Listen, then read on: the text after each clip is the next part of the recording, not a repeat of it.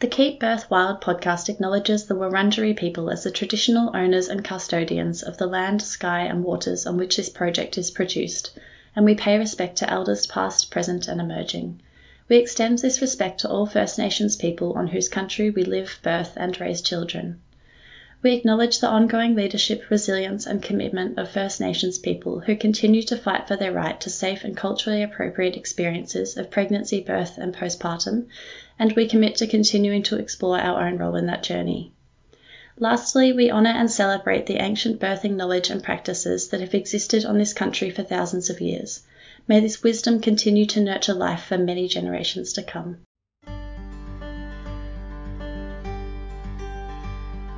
Welcome to the Keep Birth Wild podcast. My name is Indy, and through this series I'll be speaking to women who plan to birth their babies at home. Join me to hear home birth mothers sharing their stories of pregnancy, birth and postpartum.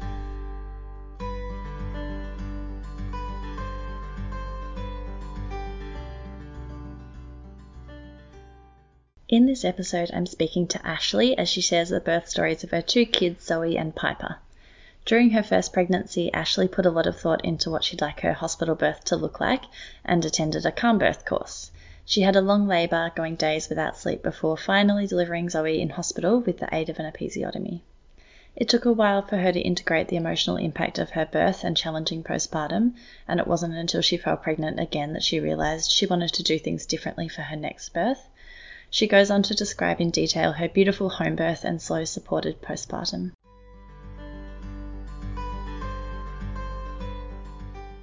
Hi Ashley, thank you so much for joining me on the podcast today. Would you like to start by sharing a little bit about yourself and your family and what you've been up to in the last little while with COVID and parenting? Sure, thanks for having me. My name's Ashley. I live in the eastern suburbs of Melbourne with my husband Adam and my two girls, Zoe who is 20 months and Piper who's 2 months. I'm a secondary teacher, but I haven't worked in a couple of years since having Zoe. Just been raising little ones and being pregnant, and here we are. Beautiful. And that's a pretty close age gap. They would have been 18 months apart, wouldn't they? Yeah, super close. Yeah, I was about 9 months. Zoe was about 9 months when I found out I was pregnant with Piper. Wow. Yeah, super close age gap, which, so far so good. Yeah, beautiful. And going back to Zoe's conception, would you like to share a little bit about that, how that came about, whether that was a planned pregnancy or, what the decision was like to start a family? Sure. Definitely a planned conception. Adam and I got married quite young, actually. I was 24 and he was 26. And we always knew we wanted to have kids, and we sort of thought it would happen like soon after we got married, but we were just having too much fun. So we got asked year after year, when are you having babies? And we were just enjoying being with each other. And then one day in 2018, we're like, should we do it? Are we ready? Have we had enough fun yet? Had the chat and thought, yep, okay, let's see what happens. And I was ovulating that weekend and bingo, first go really. So we were very lucky in that sense. Wow, yeah. And did you find out, having kind of been consciously made the decision to try to conceive, did you find out fairly early that time? Yeah, especially because we had a few events around that time. So I took a pregnancy test sort of the week after conception, it would have been, because we had like a couple of parties and whatnot. So I just wanted to be responsible. But that test came up negative. So I was like, okay, that's fine. It's still early, but also it may not have happened. I've got no idea how easy or hard this is going to be. And then the following weekend, again, we were flying over to Adelaide to visit a couple of friends for his 30th birthday. So I said, I better take a test again just because this weekend could get a bit fun. I took a pregnancy test and it was positive. Wow. So, pretty soon after. I didn't wait for a missed period or anything. I just sort of was testing consciously, and yeah, still pretty shocked when those 2 lines came up though. Yeah, wow, especially, only like a few weeks after having had that conversation and decided to Yeah, exactly right. go to that to being pregnant within 3 weeks is, Yeah, I know, because I always had this like slight worry in the back of my mind. How hard is it going to be for us? Are there any underlying issues that we don't know about yet? I think just when you want something quite badly, I'm quite a cautious person, so there's always that niggle in the back of my mind, like, oh God, hopefully everything is, working as it should, and there's no fertility issues. And yeah, it turns out we are super fertile, no issues there. So that's a relief and a blessing. Yeah, beautiful. And you found out quite early, and then were you already experiencing any symptoms, or did you, how did you feel in that first trimester? Yeah, well, when I took the test, I was like, I sort of did think it would be positive, because I just remember like my boobs were like so sore and so engorged, and I was like, this is not a normal period symptom. Something else is going on here. So I definitely experienced body changes like pretty early on. And then I was fine for the next few weeks after finding out, and then I just felt like I was hungover every single day, like really tired and groggy and nauseous, and the only thing that would make me feel better was, like a box of Savoys or toast, or, all the carbs.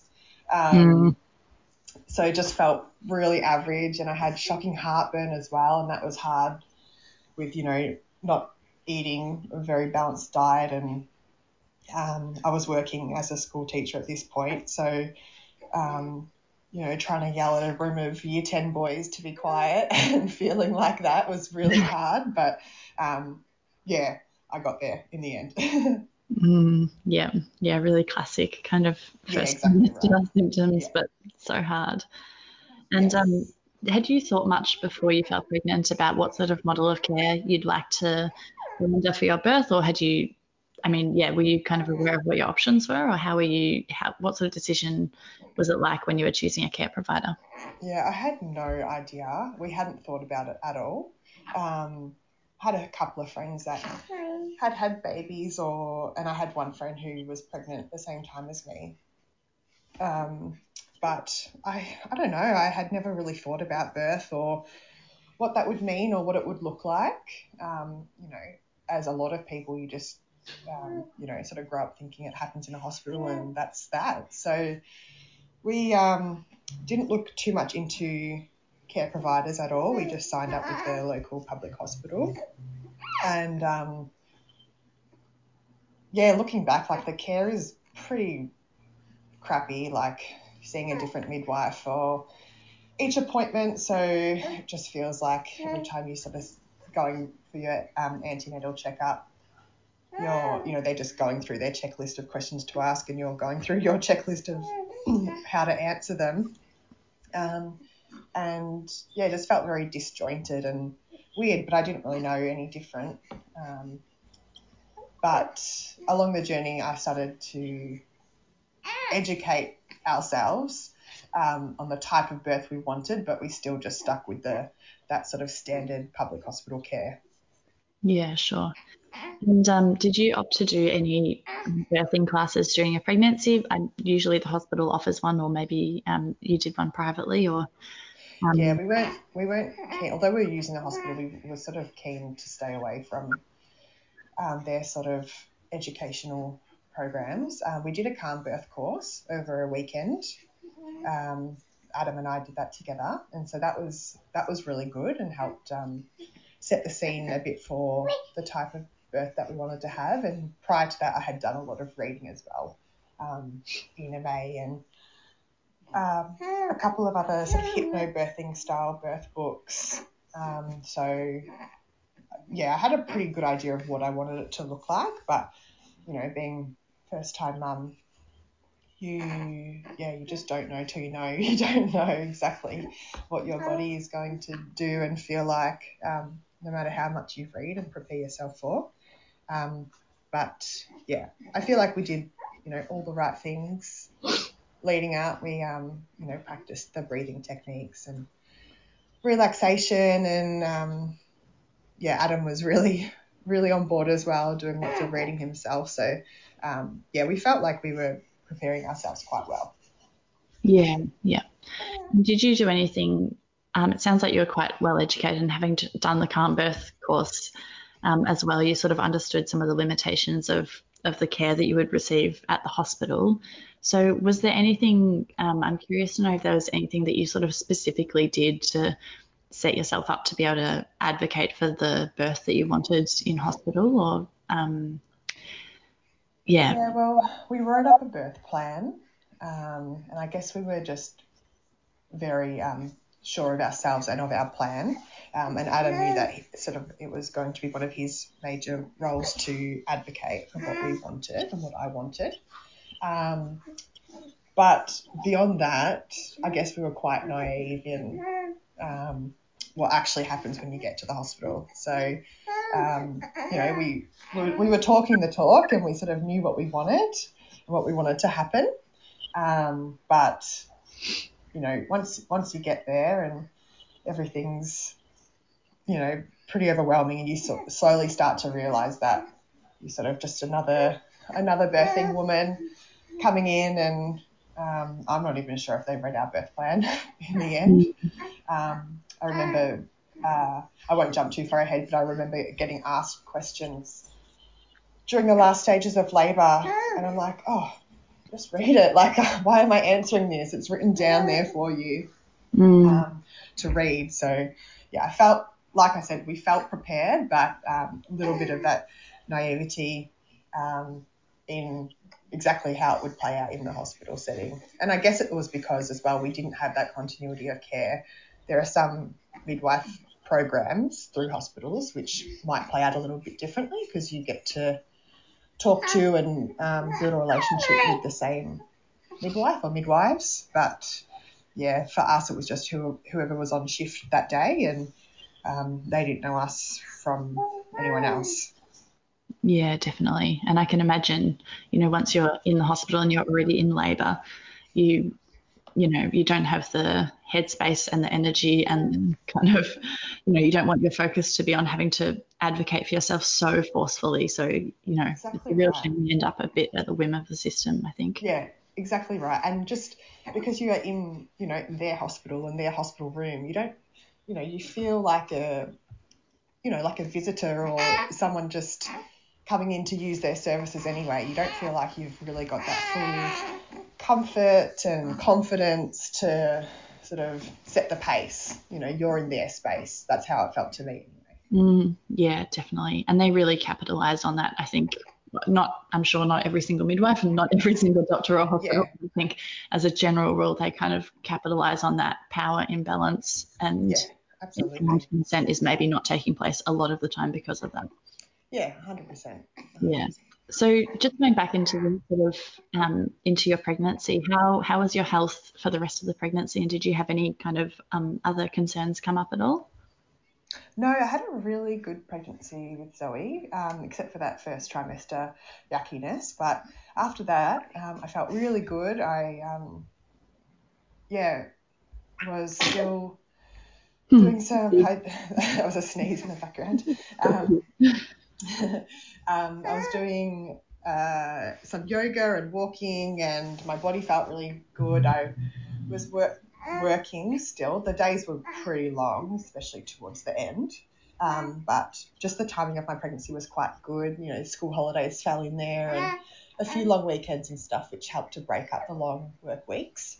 And so I worked up to 34 weeks, and then that 6 or so weeks before Zoe came was just so lovely. Like, I just, had a midday nap every day and went for nice long walks with our dog, and went and got massages and had baths, and just really, really enjoyed that late stage of pregnancy, just looking after myself, I guess, and my body, and it was just really, really nice. Mm. And I was feeling lucky because my body was feeling pretty good. I had a few little niggles, that heavy feeling and a few aches and pains now and then, but nothing too bad that really stopped me in my tracks. So it was lovely. Yeah. And what were some of the early signs of your labour starting, and how did you kind of cope during early labour? Yeah, so I had a really, really long labour with Zoe. I got to 40 weeks and then I think it was 40 plus 2.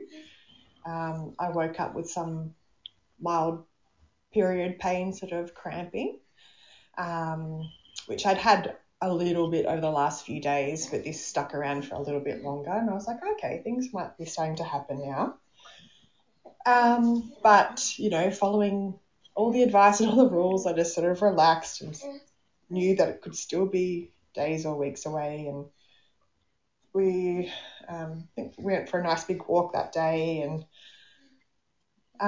just to see if that would sort of get things going. But things sort of died off and nothing eventuated.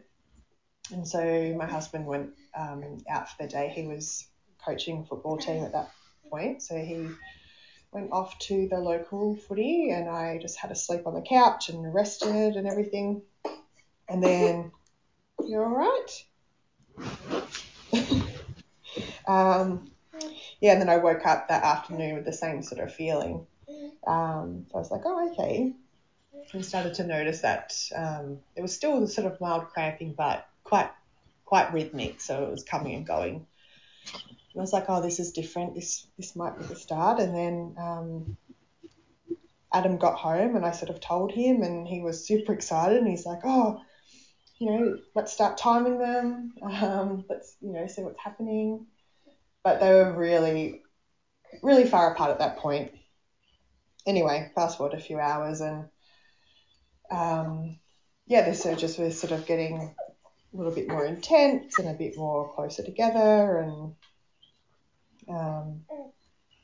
we were so excited. It was probably 9 or 10 at night at this point and I knew I should just be going to bed and resting, but we just couldn't. And sorry, are you okay?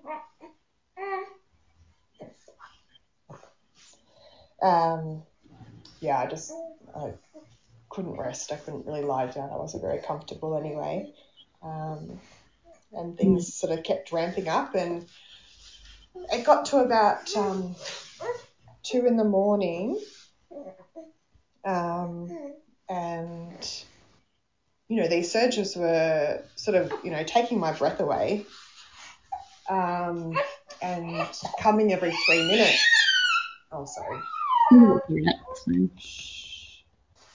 So the contractions sort of started coming every 2 or 3 minutes and everything you read is, or every advice you're given is sort of like, when the contractions are 3 in 10, that's sort of your time to get to the hospital. So we called the hospital and they were like, sorry. It's totally fine.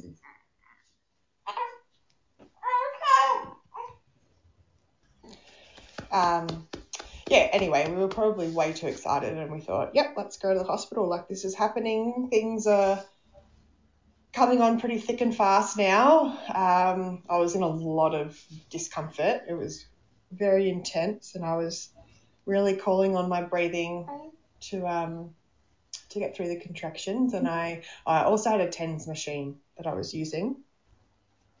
Did you find it to be helpful? Yes, I did. And I used it in my second labour as well. And it was amazing. I really highly recommend anyone give it a go. I know it doesn't work for some people, but I really loved it. Yeah, I've heard really good things from a lot of people about the TENS machine. I think if you put it on early enough, then it's... What's that, sorry? if you put it on early enough, I think it's really, really beneficial. Yeah, yeah. And besides, yeah, it sounds like things, or you at least thought that things were kind of ramping up pretty quickly. Did you feel like you were able, before you went to hospital, to kind of keep with your calm birth breathing and sort of, manage the contractions quite well, or were you feeling a bit, overwhelmed and out of control? Yeah, I was feeling really good, and that probably should have been a sign that things weren't maybe as progressed as we thought they were, because I was really calm and focused, and we bought all our essential oils and LED candles into the hospital and set up the room and everything, and created a really nice space.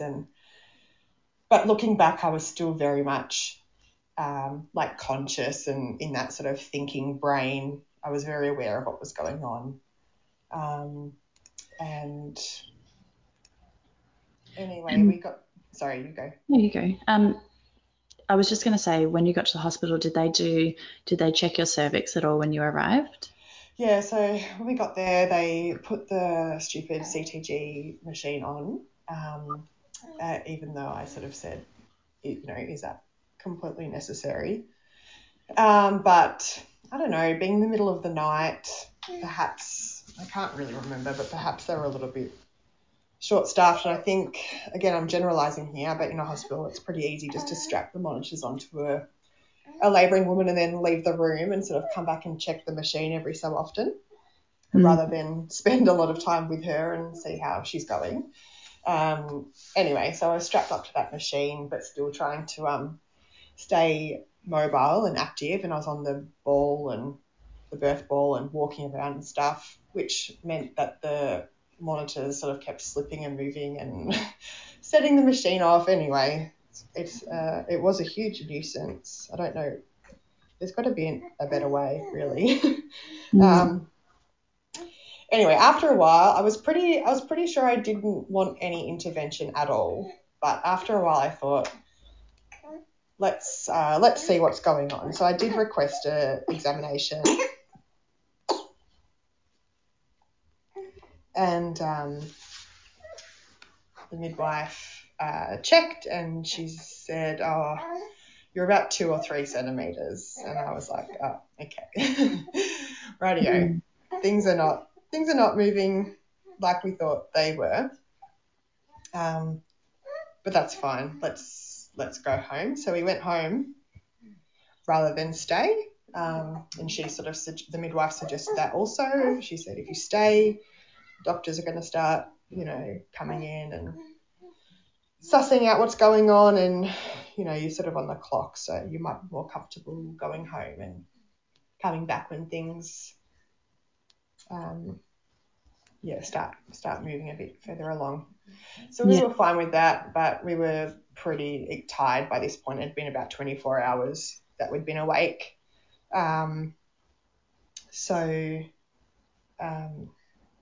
Exhausted, but knew that it was better to go home. And things had actually slowed down a lot by this point. Instead of sort of every 2 to 3 minutes, things had slowed down to about 10 minutes apart, but the intensity was still quite high, which was frustrating, so frustrating, because things weren't progressing as I sort of imagined they would, and, as the textbook, in inverted commas, says they should be progressing. So I was getting a little bit flustered and impatient and sort of wondering what was going on, but again, still trying to go back to those techniques that I'd learnt and focus on that.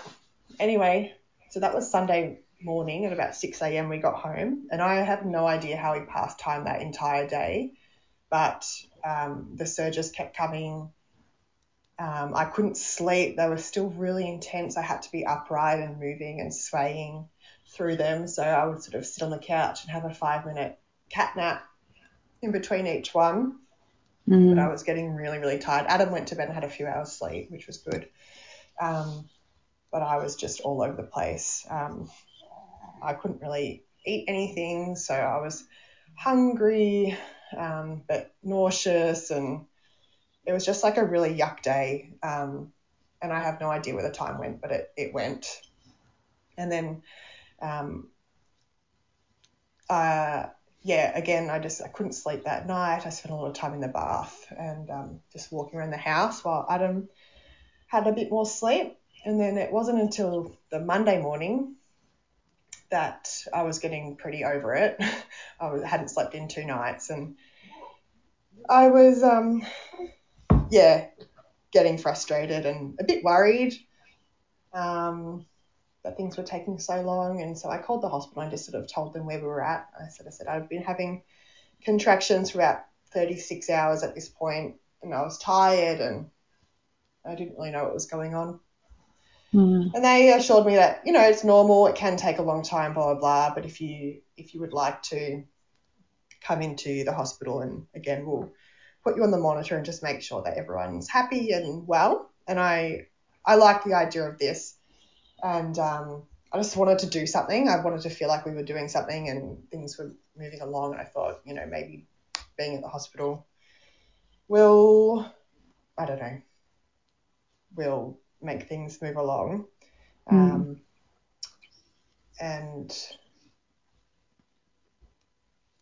Sorry, I've just lost my train of thought. Totally fine. So once you got to the hospital, I imagine you got strapped up to the CTG again. And did you have another vaginal examination? Yeah, so they put the monitors on me. That's what I was going to say. And they sort of kept asking me and kept wanting me to monitor the baby's movement. Like, are you still feeling baby? Still feeling baby?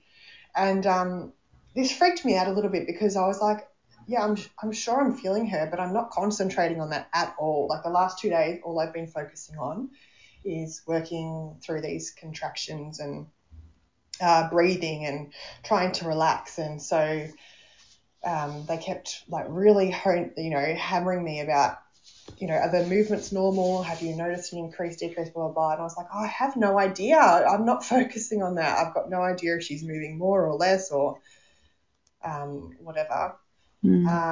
So that's another reason why I was like, yeah, let's go to the hospital and put the monitor on just to make sure she's fine. I didn't know that she was a she, but let's make sure the baby's fine, just because I haven't been conscious enough to sort of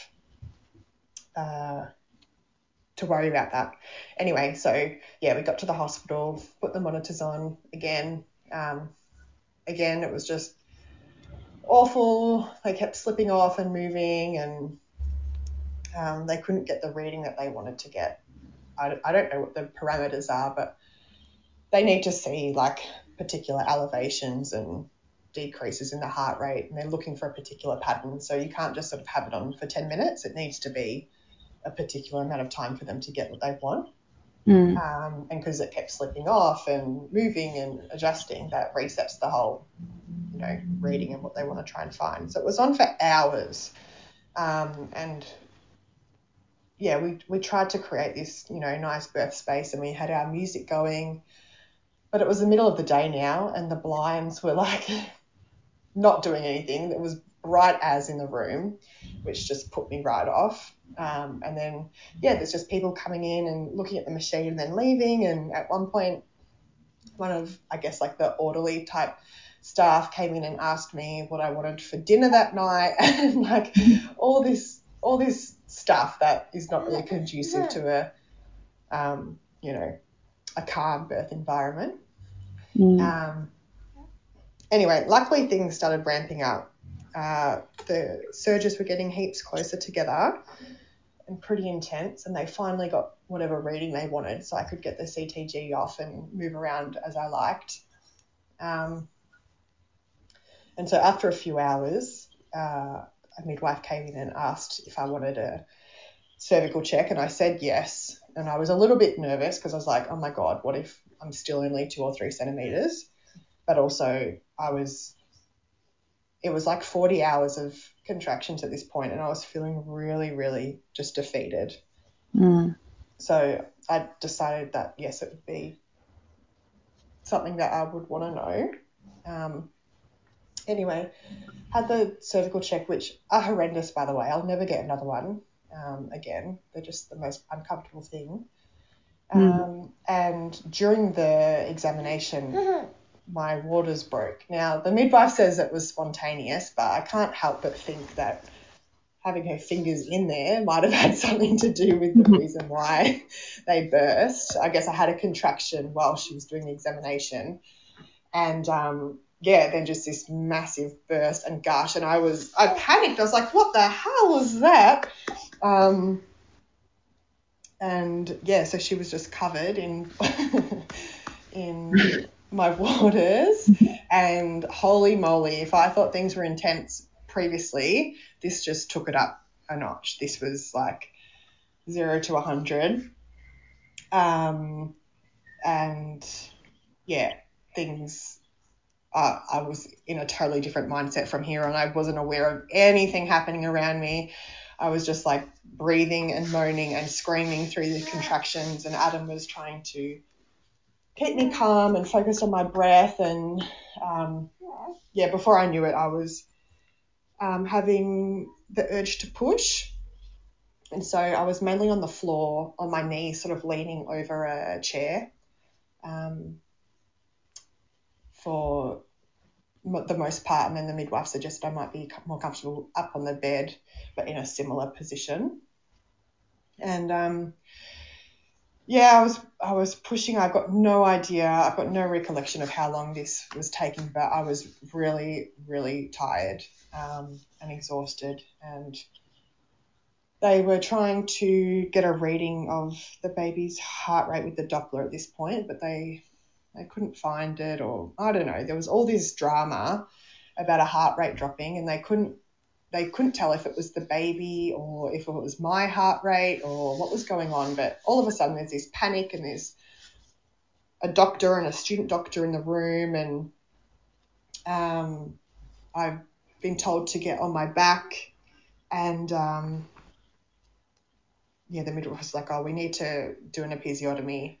We need to get the baby out. And at this point, that's like something obviously I did not want to happen, but I was so tired and defeated and panicked now because there's all of these people in the room, and I wasn't really, in the right state of mind to make an informed decision at this point. Anyway, so I guess I consented.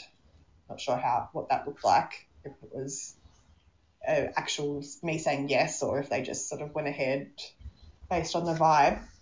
I don't think I said no, so there was some form of consent, I guess. And then they cut me, and probably one push later she was born.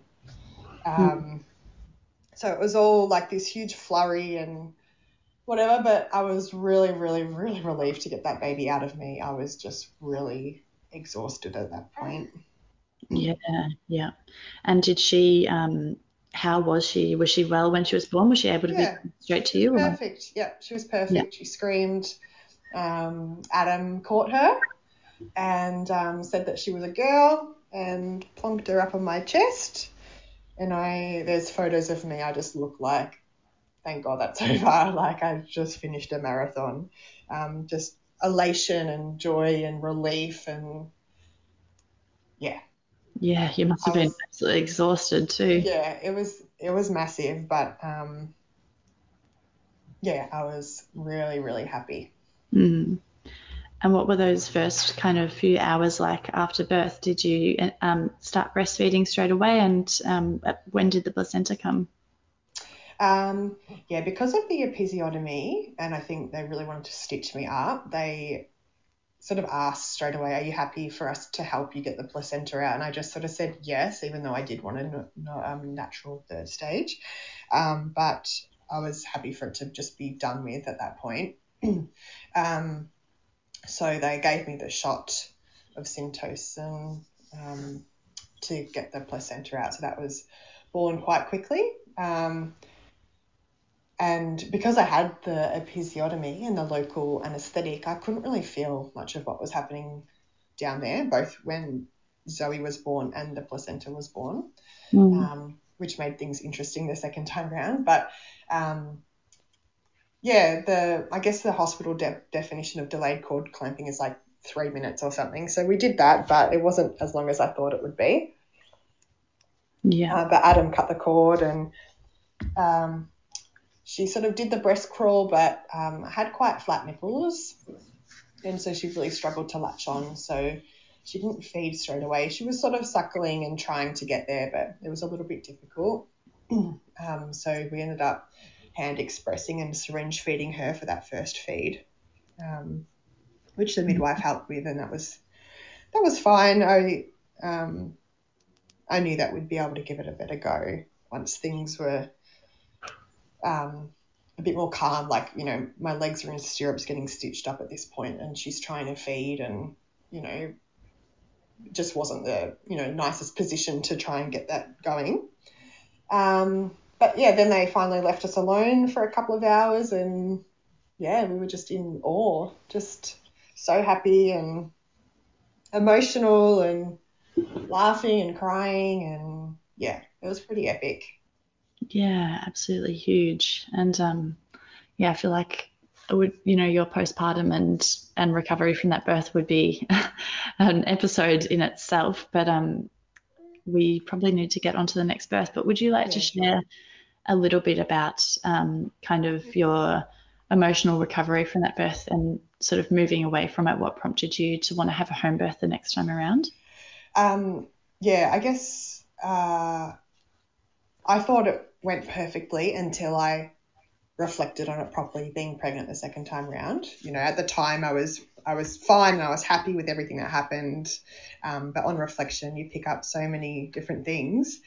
We had that episiotomy took me ages to recover from. The stitches fell out, or one or two of the stitches fell out within a few days, but they couldn't stitch it back up, and then it got infected. And so for like a good 6 to 8 weeks, I could barely sit down. I was having to have these like salt baths 3 times a day. And so it was just awful. I was like sore down below. Zoe had tongue tie and lip and cheek ties that we didn't get corrected until about 8 weeks. So my nipples were cracked and sore. My episiotomy scar was sore, and I just felt like I spent most of that first couple of months like in tears.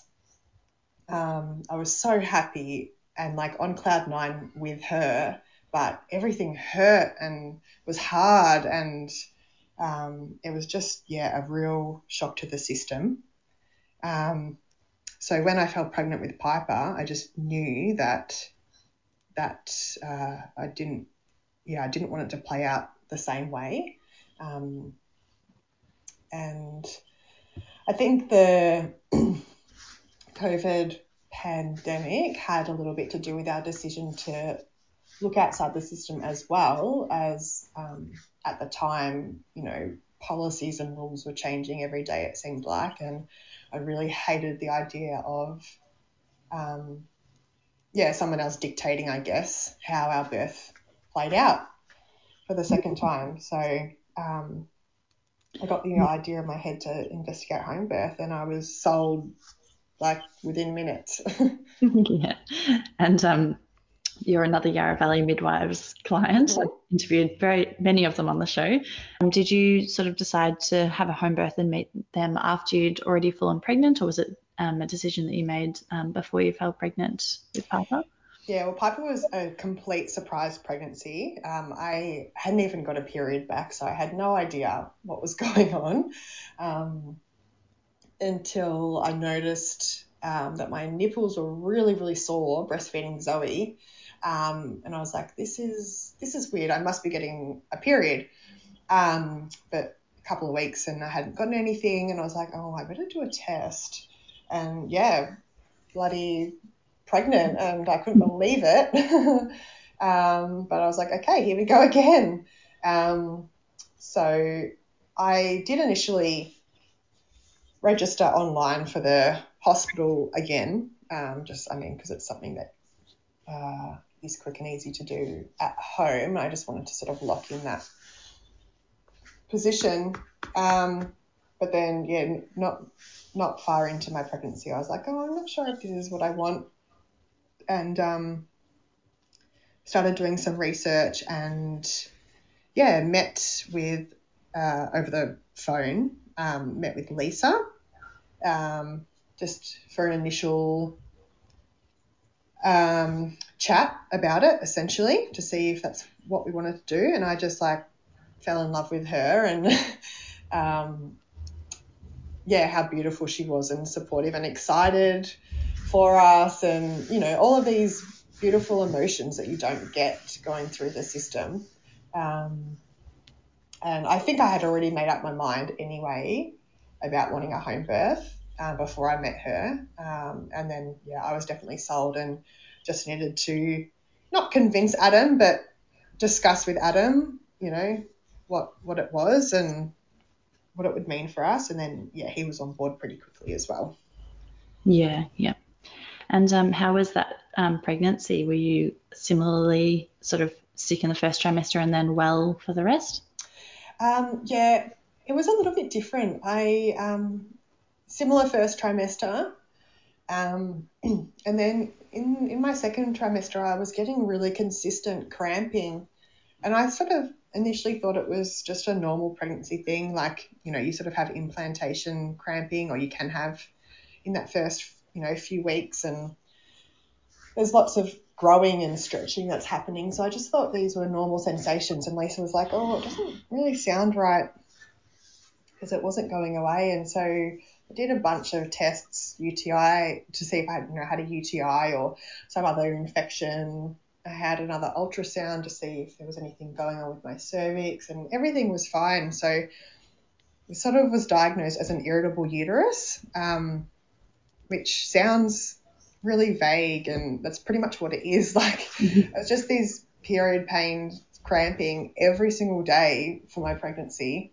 That I guess it was doing nothing. It was achieving nothing. But mentally it was really, really challenging, especially towards the end of my pregnancy when, that can be a sign of labour starting. But I was having these cramps for the whole second and third trimester. So that was different and annoying, because it was sort of unexplained. Like, there was no particular reason why that was happening. But that sort of freaked me out a little bit, in the sense that I thought, am I going to go into preterm labour or, but no, as it turns out, I did not go into preterm labour. And mentally that was really challenging. Yeah, I bet. Just especially with it being constant, every single day, not getting a break from that. Yeah, exactly. The uncertainty. And did you do anything different to prepare for your home birth than you'd done to prepare for the last birth? Or did you feel like, having done the calm birth course previously and then getting, that care from your midwives, that you were sort of set as far as educating yourselves? Initially I thought that we were, and then I just dove even deeper into researching and learning and practicing a lot of meditation and mindfulness and practicing breathing, and I had affirmations up all over the house, and so I definitely committed a lot more time and energy into this birth, preparing myself. Reading every book you can think of, and Yeah. And did you do anything specific? It sounds like your postpartum last time was extremely challenging. Did you do anything specifically to try and prepare yourself to make postpartum a bit easier this time around, or just knowing what you were in for was kind of enough? I guess just knowing, especially with the breastfeeding, knowing to get Piper checked straight away to see if she had any sort of oral ties, because that really impacted my breastfeeding journey with Zoe. Made it harder. I'm still breastfeeding her, so it hasn't really impacted it. But just knowing that was, a really, really hard time, and we did not want to go through that again. So I guess being aware of that and having resources to check her out straight away. And I mean, we were lucky in terms of support. We had a lot of family support the first time around, and I knew we would get that again the second time around. So I guess just having conversations with people surrounding that, and Adam's a beautiful support, so he knew what we were in for. He had a good 4 weeks off work as well, so that was that was good. And And how many weeks were you when labour started, and how did things begin this time? Yeah, so I went to 41 plus 1, which as soon as I got over 40 plus 4, which is when I had Zoe, I was really, really impatient. I was like, what? I thought second pregnancies were meant to be a bit quicker. This one's longer. And especially with these cramps every single day, I was like, oh my gosh, when is this going to be over? At 41 weeks, and like I was doing every trick in the book the last couple of weeks to try and get things going, but obviously Piper had other plans. But yeah, at 41 weeks, I went and got some acupuncture that evening, and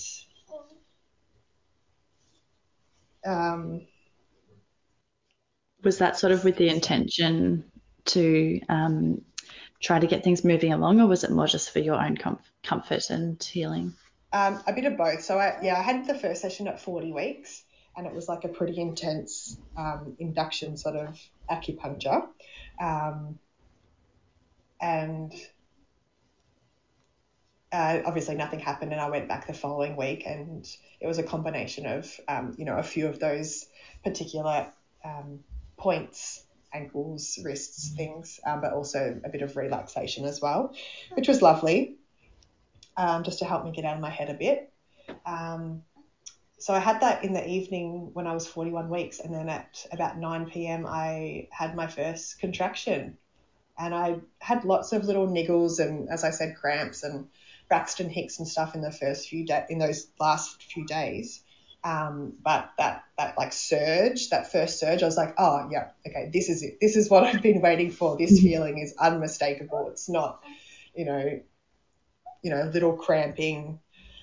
That was actually like I could just feel my uterus contracting. Like I could feel and imagine those muscles doing what they were meant to do. And I was like, okay, yeah, that's a real one. Okay, things are happening soon.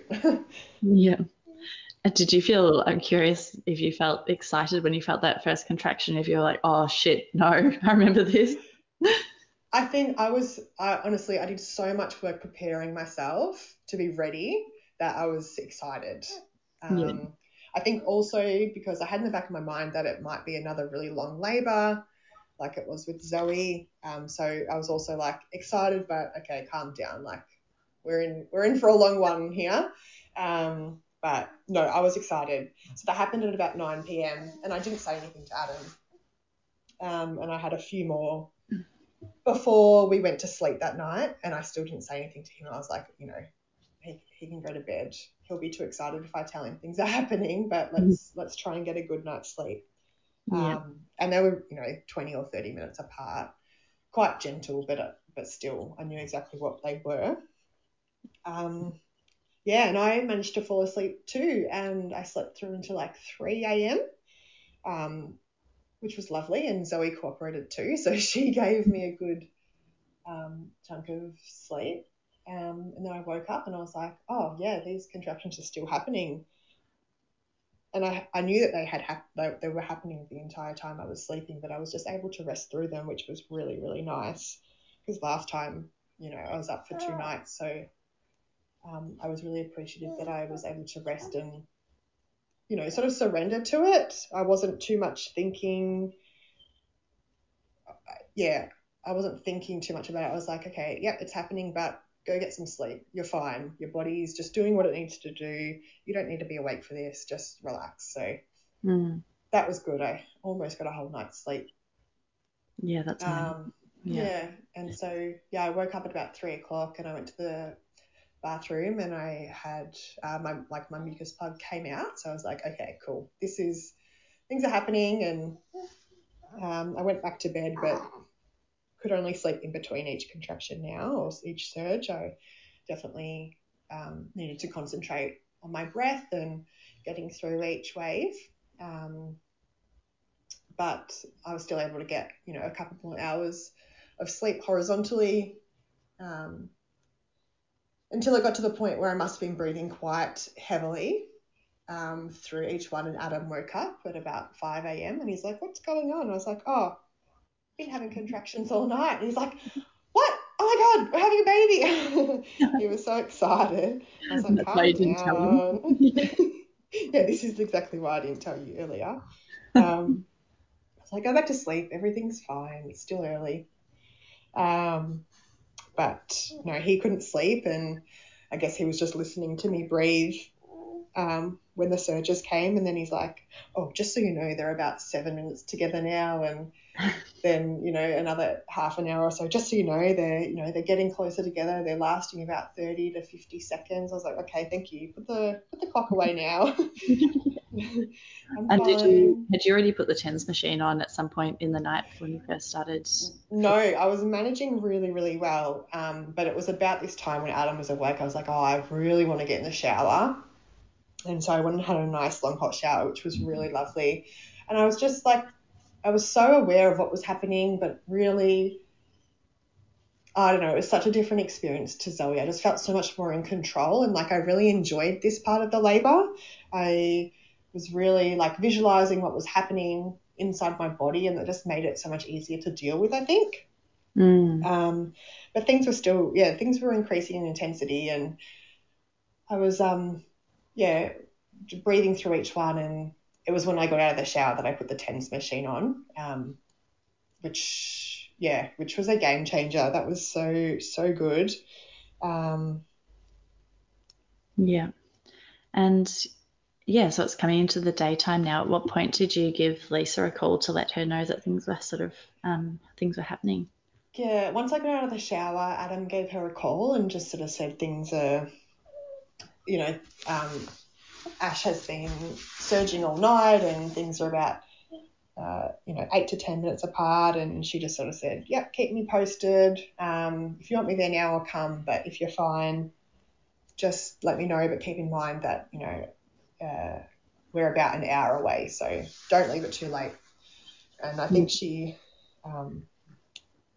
knew that I was like paranoid that it would take a really long time, and I really didn't want to have to call them too early. So I was like, no, we're fine. Don't bother coming yet. Things are still ages away. Anyway, so yeah, I had the TENS machine on and I had my headphones on and I was just breathing, and Adam was busy like getting the space set up and also wrangling Zoe and giving her breakfast and making sure she was okay.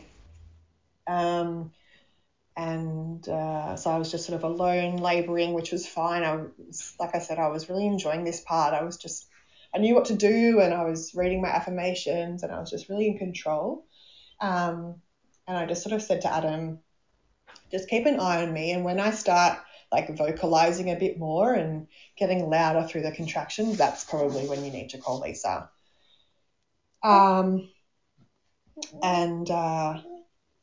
So that a couple of hours passed and I was with the TENS, and then all of a sudden I had this freak out. I was like, oh my God, like I can't do this on my own anymore. So I sort of yelled at Adam. I'm like, come here. I'm like, where's Mum? Mum was coming over to look after Zoe. I was like, she needs to be here because I sort of need you to pay attention to me now and whatnot. And I was definitely vocalizing and getting louder through the contractions. And so Adam called Lisa and told her what was going on. She's like, oh, yeah, we had a feeling, we're about 10 minutes away. We had a feeling things were getting along. So we're in the car. We'll see you in 10 minutes. So they seem to have a sixth sense for that. Oh my God. I was like, what? What is she doing? And in my mind, I was still like, no, like it still might not happen until tomorrow. Like it's too early. But no, she knew. They know best. Yeah. Anyway, so it was about 8 a.m. My mum arrived and took care of Zoe, and Lisa and Robbie arrived not long after as well.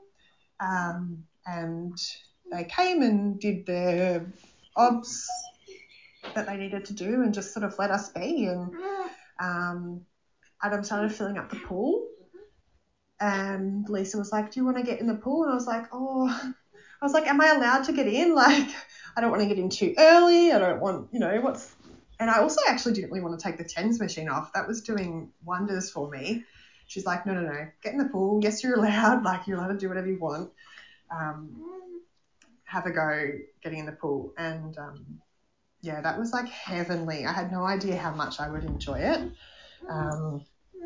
But getting into that pool of warm water was amazing.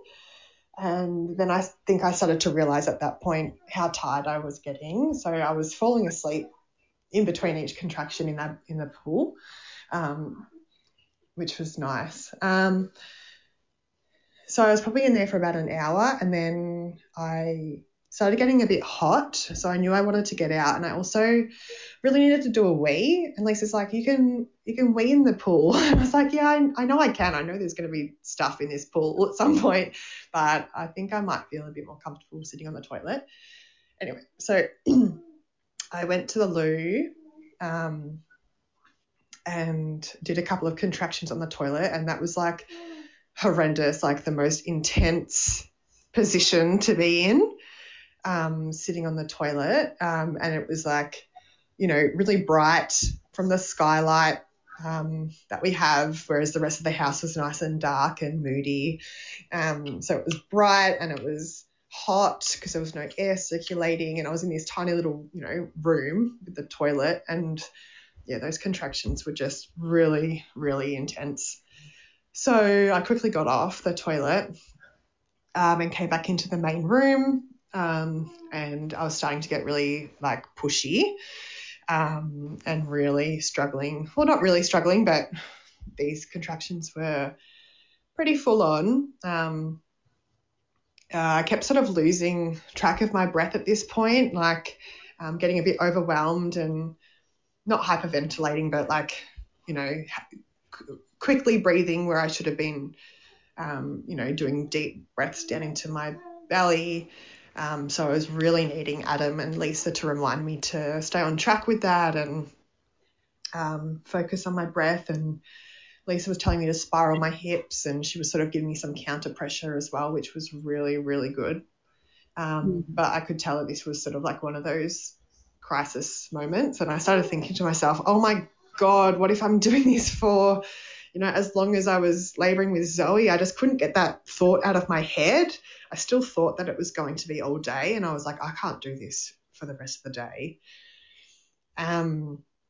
And then Lisa was like, if you want to have this baby in the water, you need to get back in the bath. I was like, what? What do you mean? Is the baby coming? Like, I still thought I was so far away, even though, I had those pushing urges. So that was just my mind playing tricks on me. And I was like, oh, okay. I was like, yeah, I'll get back in the pool, but I really felt like I needed to do number twos, and I just was more comfortable going to sit on the toilet. So she's like, okay, quickly go to the toilet, but, you need to get back in the pool really soon. And so I went back to the loo and did a couple of contractions on the toilet, which again was just like yucky. And then I was like, okay, let's get back to I was like, I don't care what happens. Like, I still needed to like go to the toilet, do number twos, but I was like, whatever. It is what it is. Everyone's sort of seen enough of me at this point. I'll finish that somewhere else. And so, I got back in the pool, and again, just like sinking into that water is the best feeling ever. I guess you're never really submerged in that much warm water at one time. Like, bathtubs are not the same and the shower's not the same. So it's just like, so relaxing. And pretty much as soon as I got back in the water, I was like really needing to push, and the contractions were I was really bearing down and needing to push. And I was sort of on my knees leaning over the side of the pool.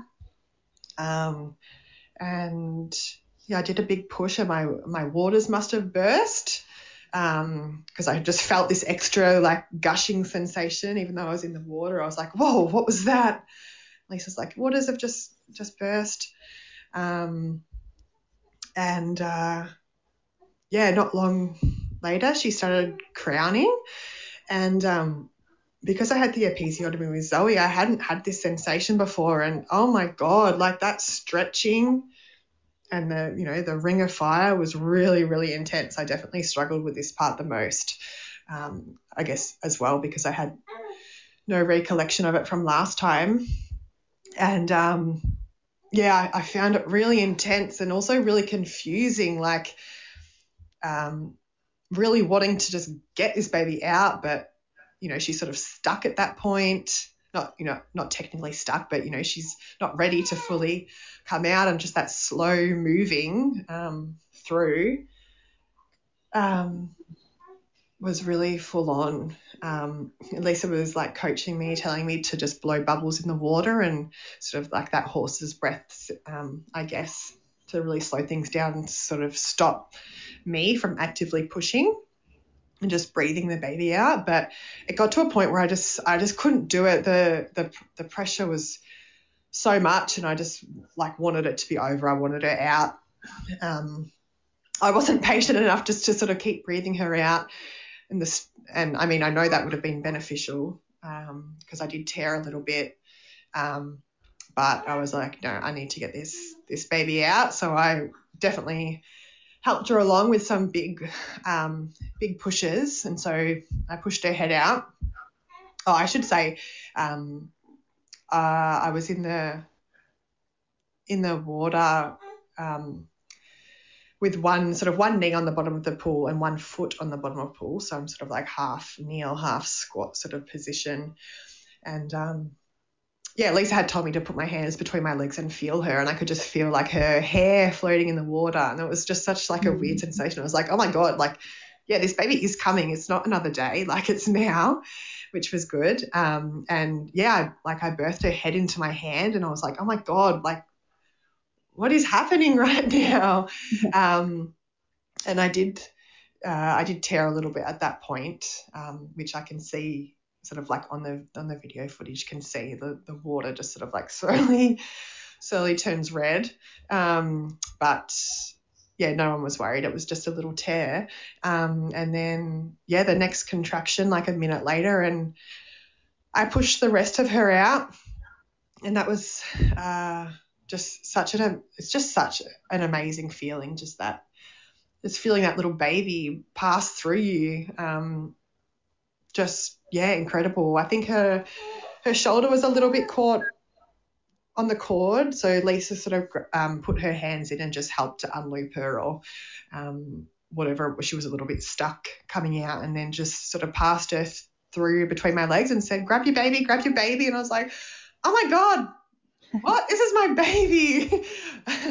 I just felt like so much more involved in that moment, whereas from last time I was a little bit more detached from that final pushing part. I grabbed the baby and sort of leant back and was like, holy crap, I just did that. Like, yeah, I did that. I felt amazing. Gosh, so beautiful. Yeah, it was just epic. I was like, holy moly. Incredible. And did you stay in the birth pool for a little while? Not too long. I could feel the core. I actually tore quite high up on my labia, sort of above my urethra. So I was really worried about my episiotomy scar in that section, but I did a lot of perineal massage in the last few weeks of pregnancy, which I think helped a bit. But I think that final push, I tore a little bit higher up, and I could feel the cord like sort of leaning right against it, and so I was stinging a lot. I was in a lot of pain, and also the water was like red at that point. So I think they the midwives were like, yeah, let's get out of the pool, just to make sure that there's no significant bleeding happening. And pretty much straight away I started contracting to get the placenta out. So I didn't get a huge break either. And they're like, okay, yep, let's birth the placenta up, on the couch. Anyways, they helped me out of the pool. And I hobbled over to the couch where they'd set up a little nest for me. And I was just still like oh my God, I did that, like in disbelief. And then, yeah, Piper started doing the breast crawl,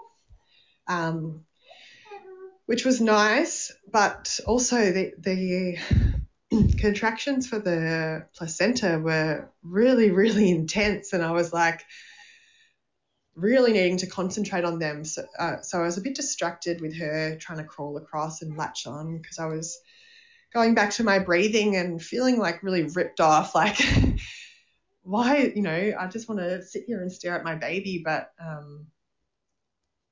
yeah, I know I had to birth the placenta, but I wasn't expecting the contractions to be as massive as the labor, really. So I was finding it a little bit distracting. And yeah, anyway, that I think it was about 40 minutes later, looking at the notes, that I birthed that, which, yeah, in itself was an amazing sensation as well, which I didn't remember from last time because I had the locals. So, yeah, I was really glad when that came out, though, and it was over and I could really concentrate on my baby and, yeah, have those contractions done with. Absolutely. And last time you had a bit of trouble initiating breastfeeding because of the shape of your nipples. I think sometimes maybe breastfeeding can sort of sort that out, like the shape will change.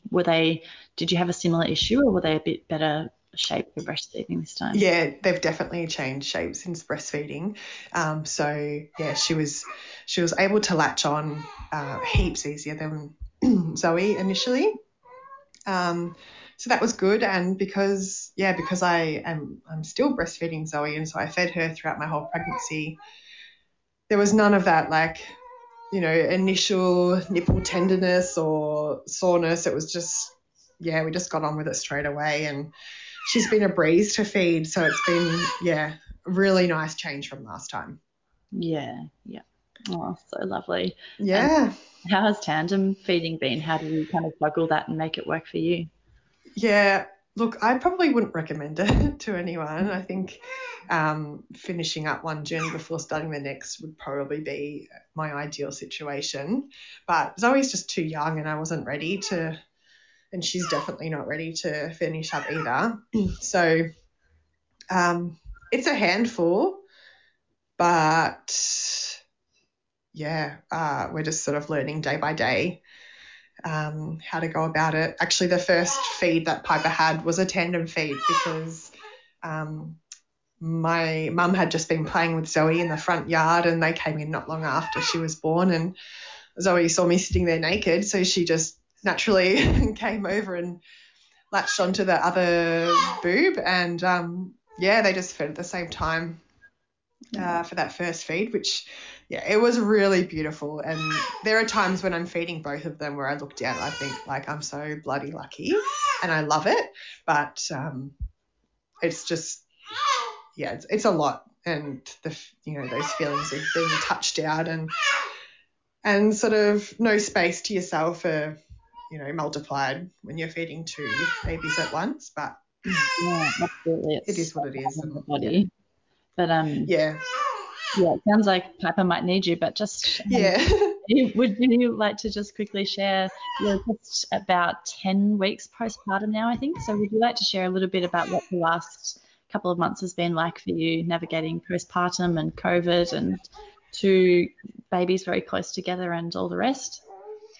Yeah, it's been busy, but I don't know. This time it's definitely less of a shock to the system. I'm already a mum. I'm already in the throes of having a young child, so adding another one in hasn't been as full on as I expected. Just learnt to embrace the chaos a bit more this time, rather than the overwhelm of becoming a mum and the first baby is pretty intense, but I haven't really felt any of that this time. There's definitely hard days, and when both babies are screaming at you at the same time is really hard. But yeah, I've just been on cloud nine this time, and to the point where Lisa had to tell me several times in those first couple of weeks where she was checking up on us quite regularly to slow down and sit down, and, you know, you have just had a baby, you look amazing and you feel amazing, but you still need to just slow down and rest. And I feel like I could have done anything the day after. I felt so good. I have really great support. My family, and Adam does shift work, so he's home quite a lot as well, which is lovely. And amazing. Well, thank you so much for coming on and sharing both your stories. It was really beautiful to hear about your first experience in the hospital and then your home birth this time around. And I think that'll be so helpful for a lot of people who are, you know, pregnant and planning where they're going to birth, and navigating the hospital system as well. So yeah, thank you so much for sharing. No, that's fine. Thank you for having me. I think I've listened to every single episode on this podcast, and it really helped me get in the zone for our home birth with Piper. And so yeah, a little bit surreal and definitely out of my comfort zone sharing something like this, but it's been really fun. So thank you for having me.